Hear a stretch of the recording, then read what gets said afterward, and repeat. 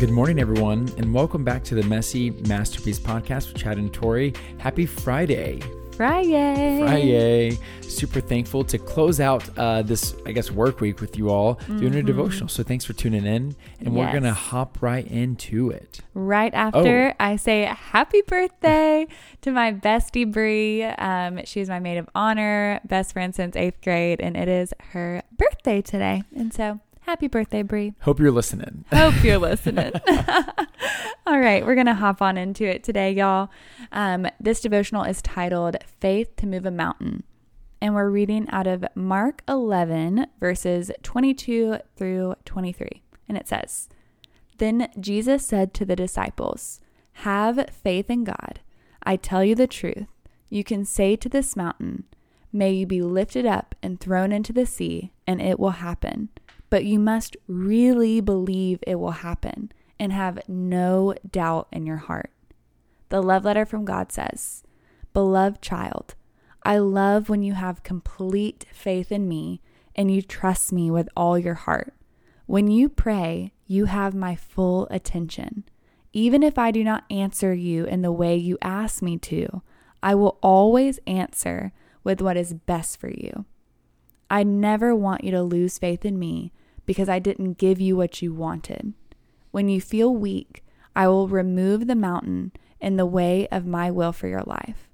Trust that I know what is best for you because I am the author of your life and I am writing your story right now. Walk closely with me and your faith will remain strong. If you wholeheartedly believe, you will see that I am the God of miracles. Love, your Heavenly Father. The reflection says, There will be times when your faith will suffer and you will begin to doubt God's word because you asked God for something and it never happened. Remember this truth. God can move any mountain in the way of His will for your life. If He does not remove it, embrace the journey as He takes you to the center of His perfect will. The treasure of truth says, Faith won't be lost unless we give in to our doubts. I love that. One thing that kind of stuck out to me during the devotional was that I just wrote this down on my phone, and it says, are we with God for who He is or what He can do for us? Yeah. Because imagine that you're in a relationship, or it could be a friendship or family or even like a romantic relationship, and that person is only with you for what you can do for them. Right. Yeah. Like whether it's cooking or, I don't know, paying for things. I don't know. Yeah. It could be anything. They're only with you for that. Wouldn't you just feel used? Totally. You'd feel terrible. You're like, why am I feel like I'm this person's like personal slave. Right. This is not fun. Right. But we look at God like that. Like a genie. Every time that we doubt His goodness because we didn't receive something from Him, we're essentially looking at Him and say, God, I'm doubting who you are in your existence because you didn't give me the thing that I asked for. Right. And like, that's normal. I experienced that. A lot of the reason why sometimes I struggle praying is because it's kind of what you mentioned. And I think it was like Tuesday's devotional, but I have a hard time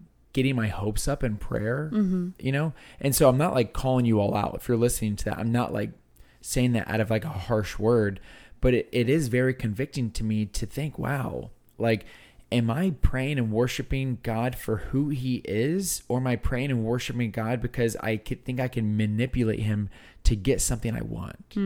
Yeah, it's good. Well, I think too, we talk about this a lot, but it's a two-way relationship. A relationship is built on two different parties, right? You can't have a relationship with yourself. A relationship is either with a friend or with a loved one or with a spouse or with God. It's two-way street. And so God wants to hear from us. God wants to be loved on too. And so that's why it's so important to lift Him up and to praise His name. Like, what else should we be praising more than Him, right? Like, He's the God of the universe. He loves us. He sent His Son to die for us. And so we really need to have that. If God never answered one of your prayers for something ever again, would what He did, with what He sacrificed, with Jesus coming down, would it be enough for you? Yeah. You know, I think it's such a powerful point because it's like, okay, I want X, Y, or Z to happen in my life. I want a baby. Well, what if God doesn't give me a baby? Am I still going to worship him? Yes. He's still good. He's still my father. He's still my love. Like, he's still good, even if the promise doesn't come to pass, you know? And so anyways, I got a little fired up about that. Well, no, I think that's a great thing to actually get fired up about, because we have to make sure that our faith is put in the right thing. Yeah. We mentioned in another devotional this week about how we tend to put our faith in ourselves or in our money or whatever it may be. Right. But also our faith is not in the promises of God either. Right. They're in God himself. God alone. God alone. And so we have to make sure that, because it's so easy to let our faith seep into other things. And it's almost like they attach themselves. Right. You know? And I think that that's very dangerous. That doesn't mean that we still don't hope for those things. Right. We absolutely do. But our faith is in the Lord. Right. Not in what the Lord does for us. Yeah. Amen. Do you want to pray sign out? Yes. Dear Heavenly Father, we thank you that you're good.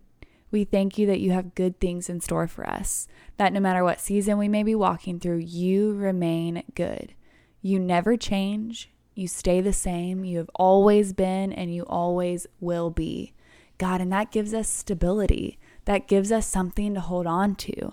When the world is spinning, when things in our life feel out of control, you are steadfast and you are steady. Lord, we can look to you as a beacon of hope, at a beacon of light. God, you are the thing. You are our everything. Lord, I pray that we never replace you as the promise giver with the promises you might have in store for us. God, I pray right now that you remove any idols that we have in our lives, anything that we have elevated above you. Lord, take it away. We do not want that. We want you alone to be on the throne of our heart. There's only room for one, and we want it to be you. We don't want it to be us. We are not the star of the show. Lord, this is your show, and we are just honored to be a part of it. God, we're honored to be in the story. We're honored to be a part of your family. We're honored that we get to put our faith in you. Lord, increase our faith today. Don't let doubt creep in. We want to hope in you. We want to believe in you, and we want our faith to grow. And so, Lord, I want to open up the floor for our listeners to pray, and Chad and I will be praying in agreement with them. Your promise still stands. Great is your faithfulness.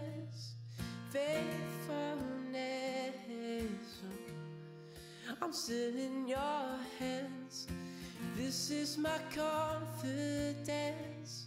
You've never failed. Your promise still stands. Great is your faithfulness.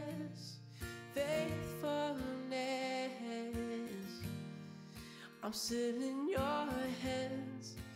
This is my confidence. You've never failed me yet.